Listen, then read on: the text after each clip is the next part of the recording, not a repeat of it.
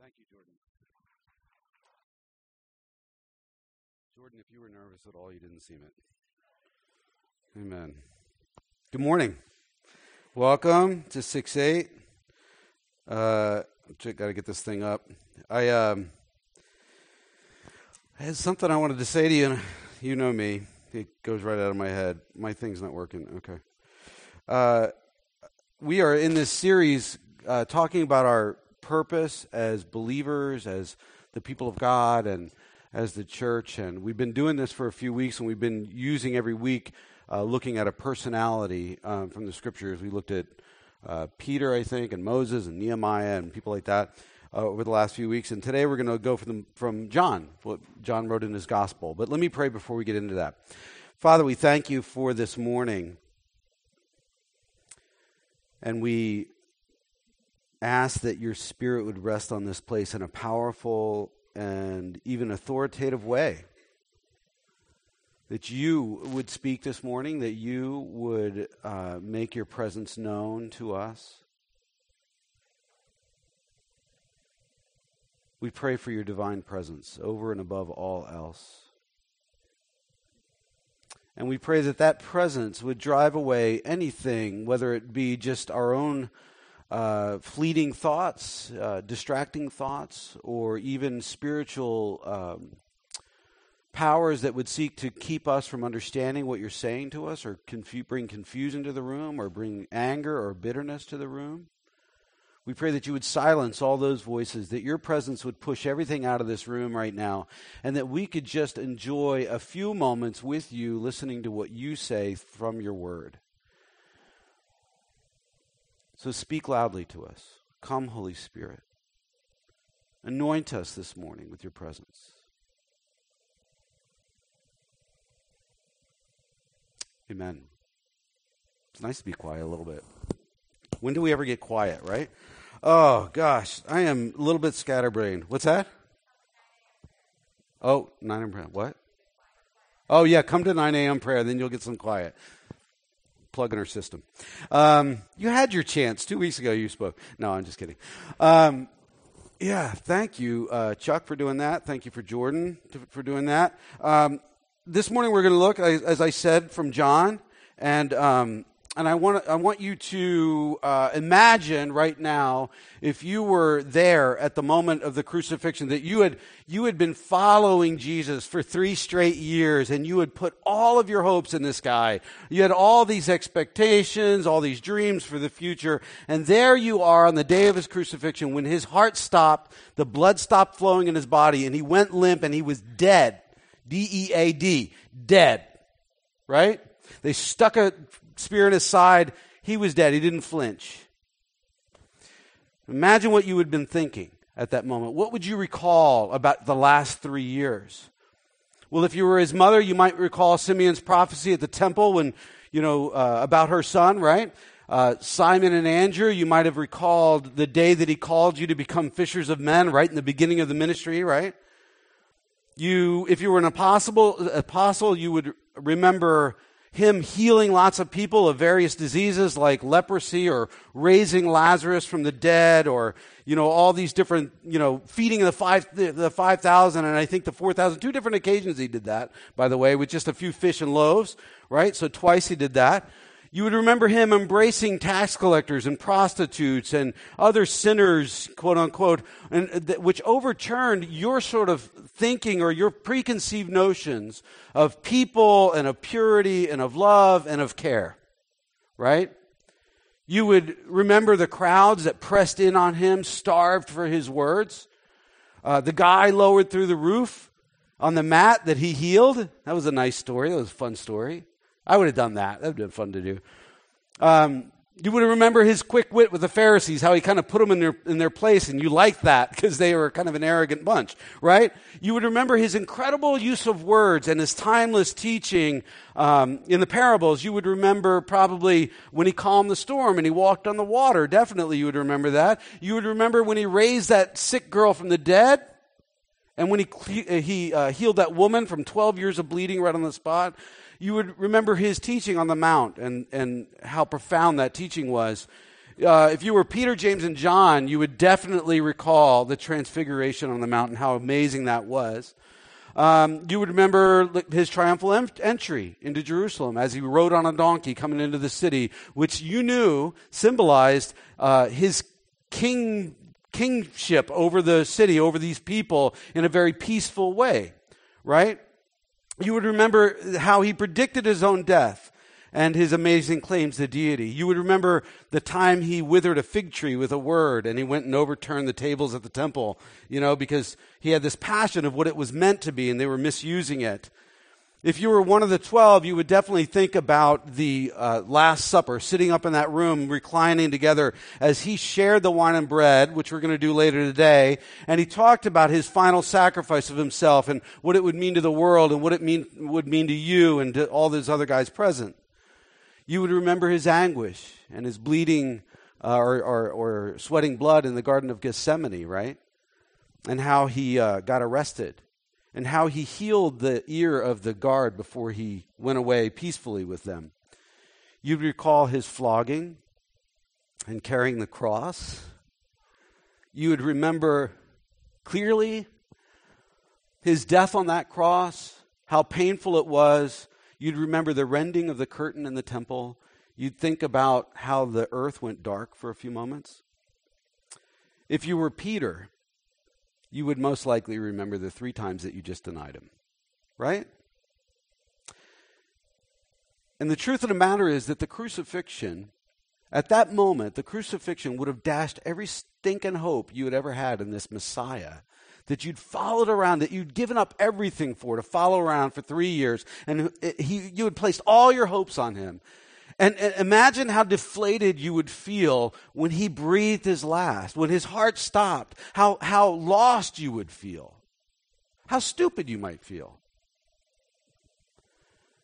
Jesus' life demonstrates to us that God does work in mysterious and miraculous ways. That his thoughts are definitely higher than ours, because the life and the death of Jesus are not how we would have written the story, not at all. It's not how I would have written it. In John 20:21, Jesus said to them again, "Peace to you. As the Father has sent me, I also send you." And those are words that come after the resurrection, where Jesus has been raised from the dead. He's come back to life, and he has revealed himself to hundreds of individuals, right? Including Mary, including all the disciples, restoring hope and reassuring them of God's presence in their lives, of his presence.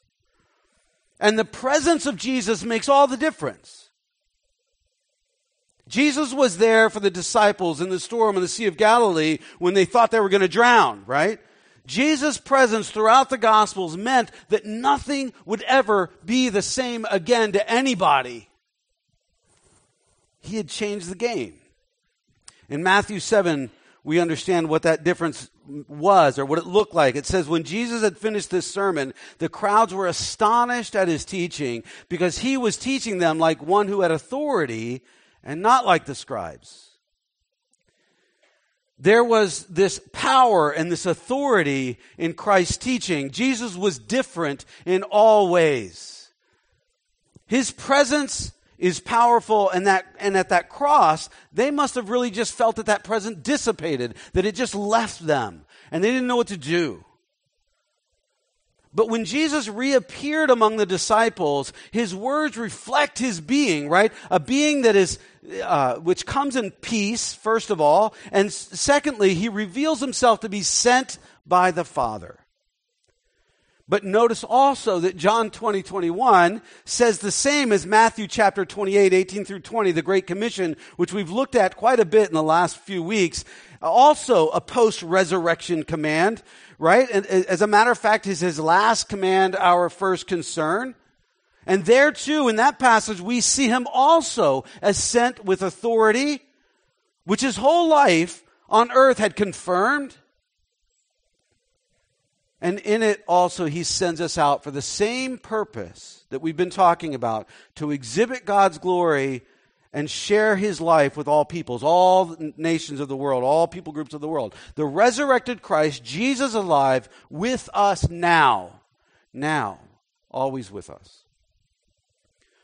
So what difference does the presence of Christ make in your life and your ministry? And by the way, you do have a ministry. How well that ministry is going is the question, right? It's not just the pastor that has the ministry. You're not my ministry necessarily, just me alone. We have this ministry together. You have your own ministry that extends beyond this out into your neighbors and in your work relationships and your family and your friends and all these different people that you interact with. That is your ministry. And while you think on that question, let's consider a few things. Firstly, isn't this gospel stuff just crazy foolishness? Like, who believes in a guy rising from the dead? How can you actually believe that? I mean, I don't think I'm like top notch intellectually, but I'm not an idiot, right? Like, this is crazy stuff. This is crazy stuff to believe. There were two pastors who were doing an event in Pittsburgh, and they were there asking the question, why is Christianity right? They were fielding questions from the crowd, and one of them said that when he was coming to faith, and he was a pretty heady intellectual guy, and when he was coming to faith, what was important for him was to have a publicly reliable, historic claim which he could verify. A publicly reliable, historic claim that he could verify. Something he could grab hold of and say, that really happened. And about the resurrection. Have you ever played Whisper Down the Lane?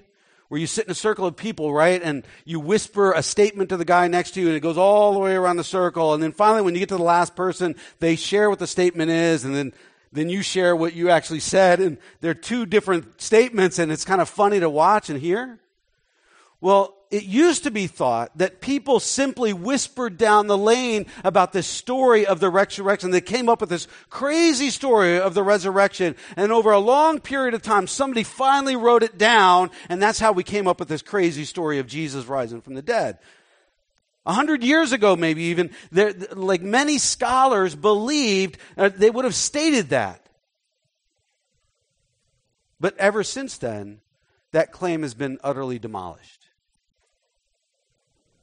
If you look at 1 Corinthians 15, 3 through 8, it's one of the early creeds of the church. There's a list of people that Jesus appeared to after his resurrection. It says this, for what I received, I passed on to you as of first importance. In other words, this is the core of what we are, right? He says that Christ died for your sins according to the scriptures, that he was buried, that he was raised on the third day according to the scriptures, and that he appeared to Cephas, or to Peter, right? And then to the 12, and after that he appeared to more than 500 of the brothers and sisters at the same time, most of whom are still living, though some have fallen asleep. In other words, they passed on, right? And then he appeared to James, and then to all the apostles, and last of all, he appeared to me also. So today, even the most atheistic scholar out there date that passage as written almost immediately after the resurrection event. Which explains why it is written as it is, saying that most of the people mentioned in that passage who witnessed this event, who actually walked and talked with Jesus after he rose from the dead, who saw him and interacted with him, we're still alive, still around at the time of his writing. As if to say, if you don't believe me who's writing this, go walk down the street and find somebody that saw him and talked to him after he rose from the dead. They're still alive. And as a result, the legendary whisper down the lane theory has been all but thrown out by scholars across the board, even the most skeptical of Christianity.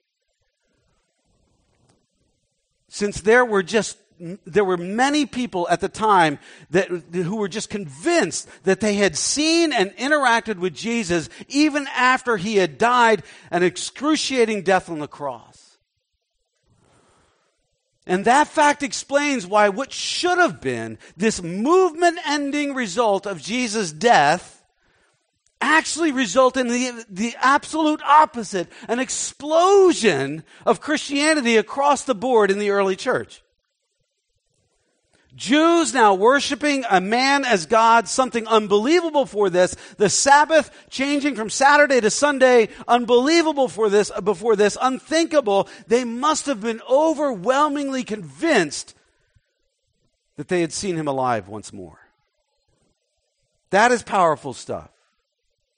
There is simply too much data, too many reliable eyewitness accounts, too many credible testimonies which testify to Jesus' resurrection from the dead. The only explanation which is taken seriously at all anymore is an actual resurrection of Christ. All other theories have been undermined to the point that they're not even considered worthy of discussion. Isn't that weird? That's weird. The resurrection of Jesus is of central importance to the message that we preach as Christians. It really is. Jesus' resurrection validates everything that he said and did, everything that he was, everything that he claimed to be. All those little stories, all those things is all validated because he rose from the dead. So when you're witness, in your ministry, do you focus more on a relational approach to convince people of the superiority of a rational approach to convince people of the superiority of the Christian faith, or is your reliance on God's Spirit for his work in the hearts of people? The power, the authority, right? The presence of Jesus in our ministry, the Spirit's conviction in someone's heart of this amazing story that really happened. Secondly, Jesus meets us where we are, yet he directs us towards a better future, doesn't he? Right? Jesus displays incredible grace and patience with his disciples throughout the ministry on earth, right? And even more so after his resurrection. You remember in John 21, he restores Peter by asking him the same question 3 times. Do you love me, Peter? Yes, you know I love you, Lord. Do you love me, Peter? Yes, you know I love you. Do you love me, Peter? Yes, you know I love you. And what did he say after every one of those? He said, then go feed my sheep. Go feed my sheep. I've been sent by the Father. I am sending you, right? He's saying the same thing. 3 times he asked him that question, the same number of times that Peter denied him before the crucifixion. So many people ask me, as a pastor, I get to hear things from people, and I really enjoy what I do. I love pastoring people through life. And so many people ask me, how can I be a Christian if I still do X or Y? If I still struggle with this or that? Well, by the way, I do too. I struggle with things, right? See, there's a difference in the person who doesn't care and won't even ask that question, as opposed to the person feeling a conviction of the Holy Spirit and really trying to battle with their habitual sin in life. It doesn't change that easily. We're going through a process, right? We stand in good company with people like Peter, right? We make mistakes. It's all right. We all stumble through this faith, grasping hold of the nature of grace, which has covered our sin, past, present, and future. It has covered us. Ephesians 2 confirms this. It says, God made us alive with Christ. It was done to us. Made us alive with Christ even when we were dead in our transgressions. It is by grace that you have been saved through faith. This is not of yourselves. It is the gift of God so that no one can boast, right? It's something that God has done for us and in us and to us. Christ's perfect record legally covers you, clearing your unholy record before a holy God. And our only job right now is to pursue Christ as best we can, knowing that even in our failure in doing so, can't separate us from the love of Christ. That's Romans chapter 8. You are safe in Jesus. Jesus comforts, he encourages, he affirms, he restores us to full faith even when we feel like we've lost all hope. That's a good message. Why?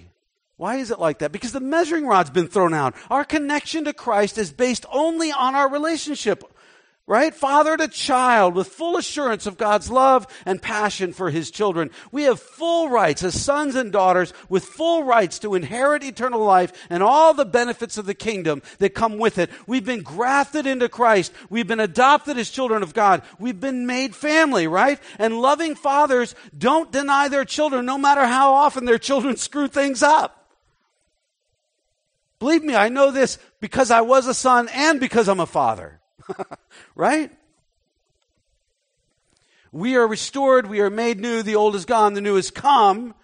No matter how we feel day in and day out, it doesn't matter. Feelings aren't facts. We stand on the promises of God, not just our feelings, not just our experience. Amen? Amen. You awake? Thirdly, the mission we are sent to participate in involves the fullness of God in our lives. It really does. It involves the fullness of God in our lives. It's God's mission which is demonstrated practically for us in the life and the ministry of Jesus as we watch it unfold. We're to emulate him as we've watched his earthly ministry unfold, right? As we go through life, right? As we walk through with everybody and bumping into people and talking to people, we are demonstrating and communicating the gospel to anyone we come in contact with all the time. Praying for them, telling them, modeling Christ to them.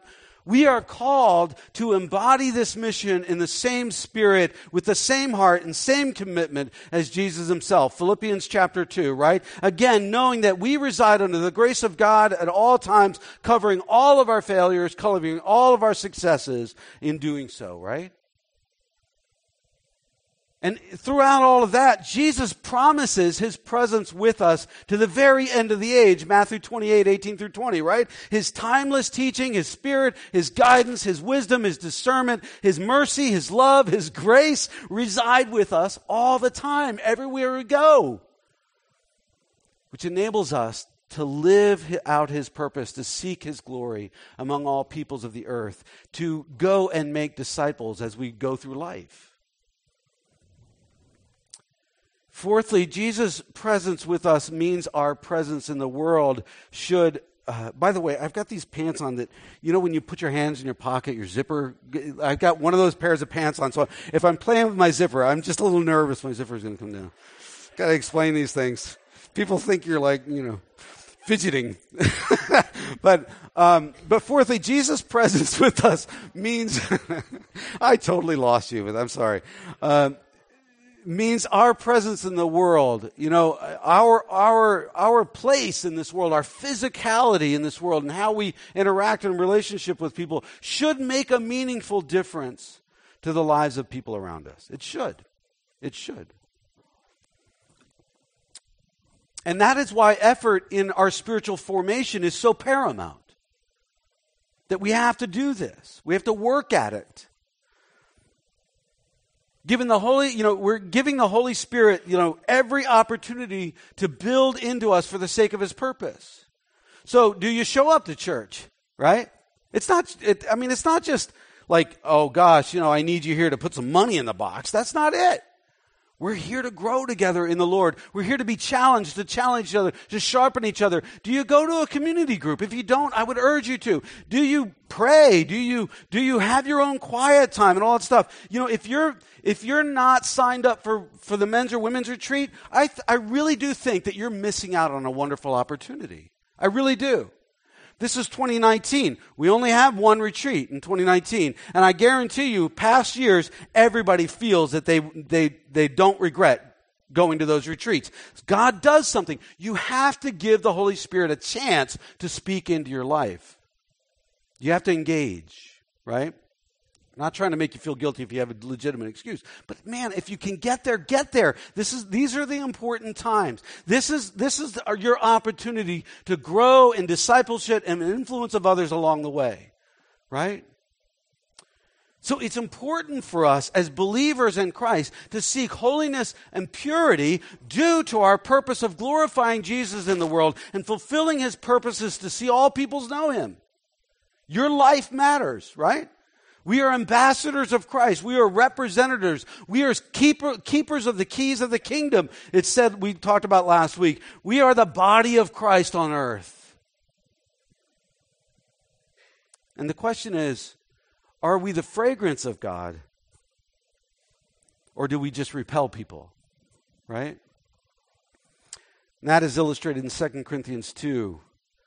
But thanks be to God who always leads us as captives in Christ's triumphal procession, and uses us to spread the aroma of the knowledge of him everywhere. For we are to God the pleasing aroma of Christ among those who are being saved and those who are perishing.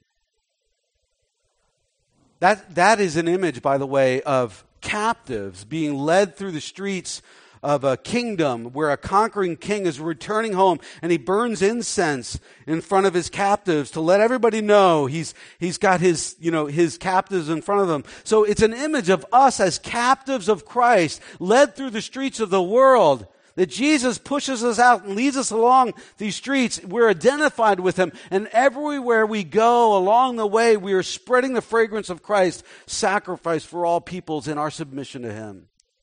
That's the image.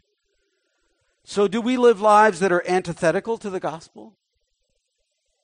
Antithetical to the heart of Christ, reflecting commitment and love to others? Your marriage is important. If you're married, it's important. How you interact with people is important.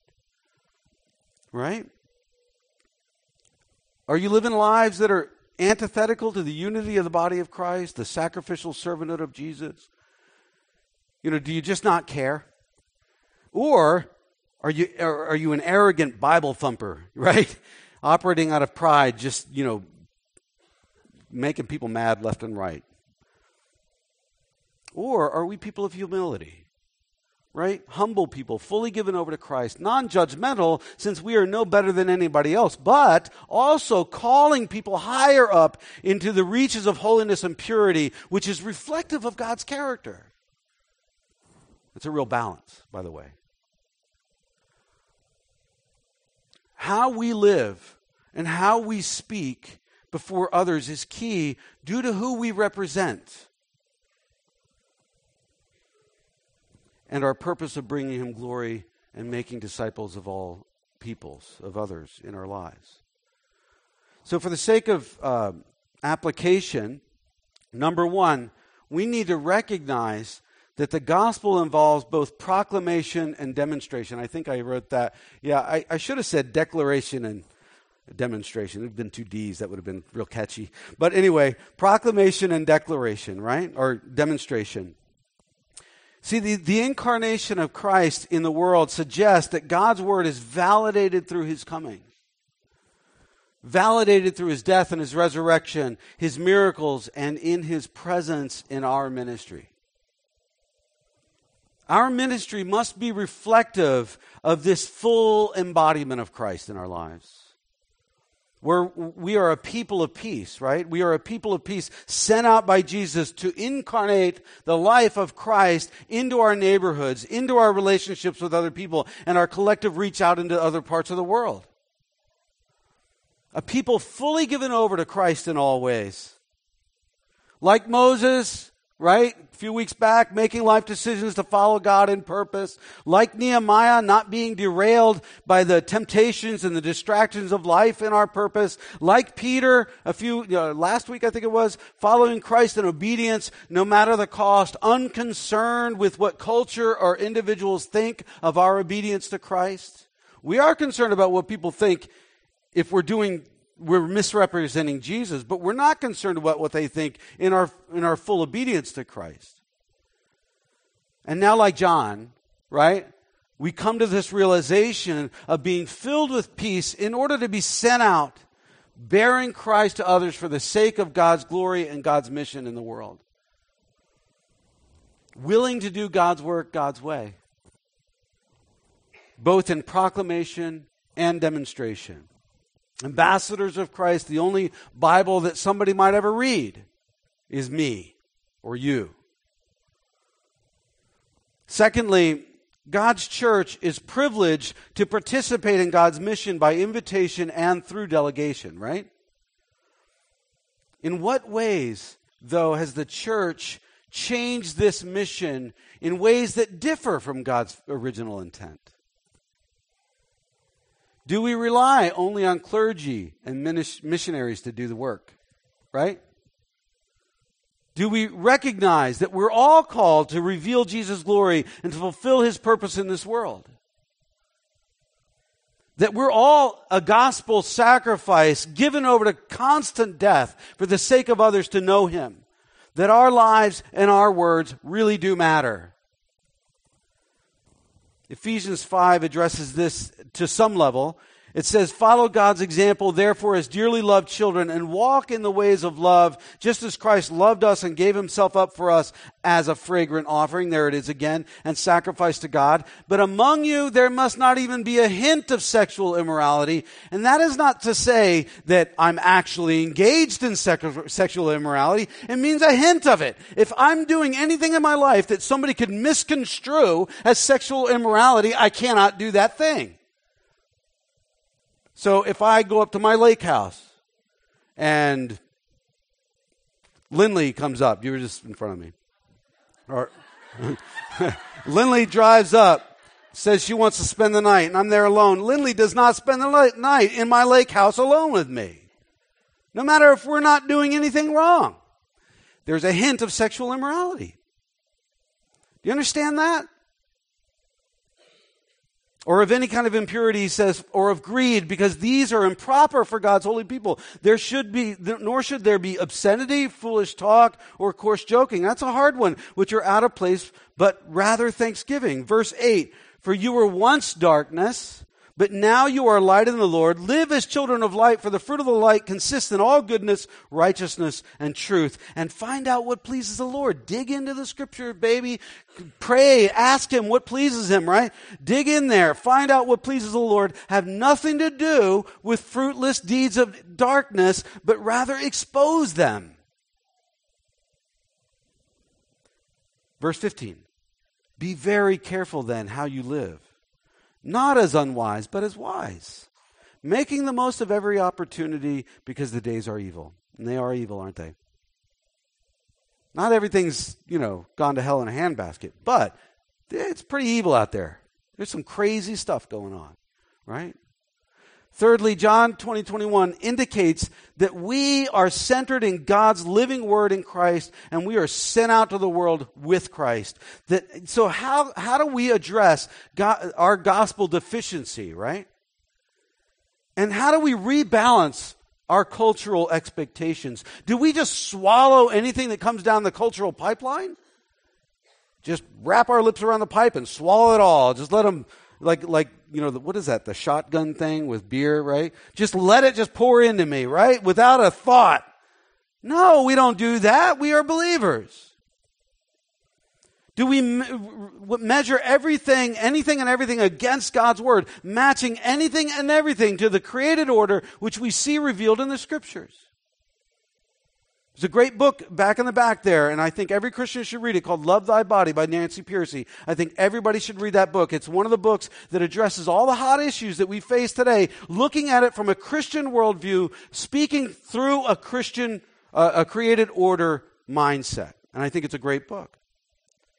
Do we fill ourselves with the Word of God daily? Do we actually prepare ourselves to give an answer to the faith and the hope that we have as the Scriptures call us to? Do we address those things in us that are so offensive to the life of Christ in us, sacrificing them at the altar in order to be of use to our King?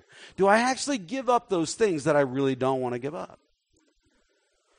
Believe me, I know how hard that is. I struggle with these things. I'm not sitting here saying I'm all perfect. We all know we battle with these things, but we need to keep moving ahead. I'd leave you with a few challenges today. Firstly, what does the peace of Jesus look like in the context of being sent to the nations? Collectively, we support various missionaries and works going on around the world, cross-culturally, in Syria, Lebanon, Morocco, and places like that. Indonesia, things like that. Do you pray for those things? Are you willing to support those things financially or go on a short term or whatever? Take Kara out to dinner after she's had her baby. She's having a baby pretty soon. Is she here today? No, I don't think so. Maybe she's having her baby right now. But anyway, she's going to have a baby, so let her get used to that. But maybe you can take her out to dinner after that because she's head of our mission system. And let her bend your ear about what we're doing out there in the world, right?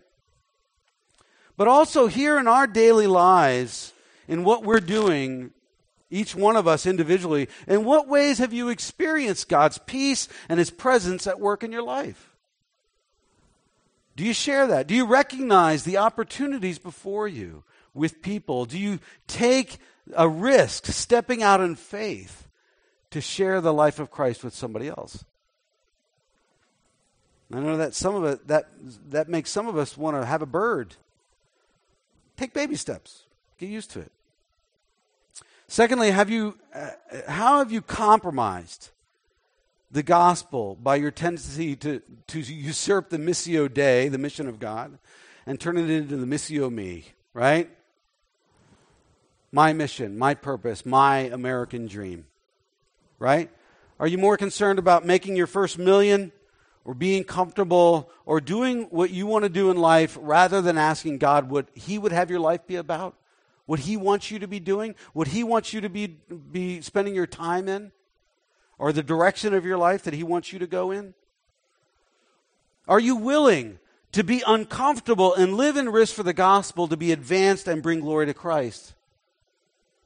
And thirdly, what does sentness practically look like for you? To whom are you sent? To where are you sent? Where are your circles of influence? This week in our community groups, we used this sheet, which there's a bunch over here if you want to grab one. And it's just a sheet that lets you know how to write your testimony out, right? What my life was like before Christ, how I came to Christ, what my life is like after Christ. And our goal is to write that out no more than 3 minutes long. A minute a paragraph, right? With scripture to back up our story and just to practice that. Not that it would be a rote activity and devoid of any life, but actually so that we would be practicing sharing our faith so that we can easily give an answer to the hope that we have in Christ when we're presented with that opportunity, right? And then, so grab one of those sheets if you want one. But then we all wrote down 3 people that we're praying for that we want to have a divine opportunity that God would place in our path with these people to share the gospel with them. So maybe you can do the same. Because Jesus said, "Peace to you, as the Father has sent me, so I send you." I also send you. Right? We are a sent people in the purpose of God to bring glory to Christ among the nations. And the gospel calls us to both proclamation and demonstration. It's our story to tell. And it matters how we live. Let me pray for us. Father, we thank you for your presence here this morning. We thank you for your presence in our ministries across the board, in our lives across the board. We know that some people are sitting here this morning feeling like they can't even hear your voice. Some people are feeling very excited about hearing your voice and everything in between. We just ask that we would hold on to your promises of who we are in you, that we would hold on to that resurrection and what it means, that we would be able to own 1 Corinthians 15, and that story there where we realize that you died on that cross and you rose from the grave for our sin, to conquer sin and death in this world, and that you're calling us out to unload that wonderful story onto other people, both in how we live and what we say. We pray that you would make us humble people, loving people, caring people, people that actually stand for truth, people that actually want to see your glory among all nations of the earth. Come and lead us in this procession. Let us be that sacrifice for the world.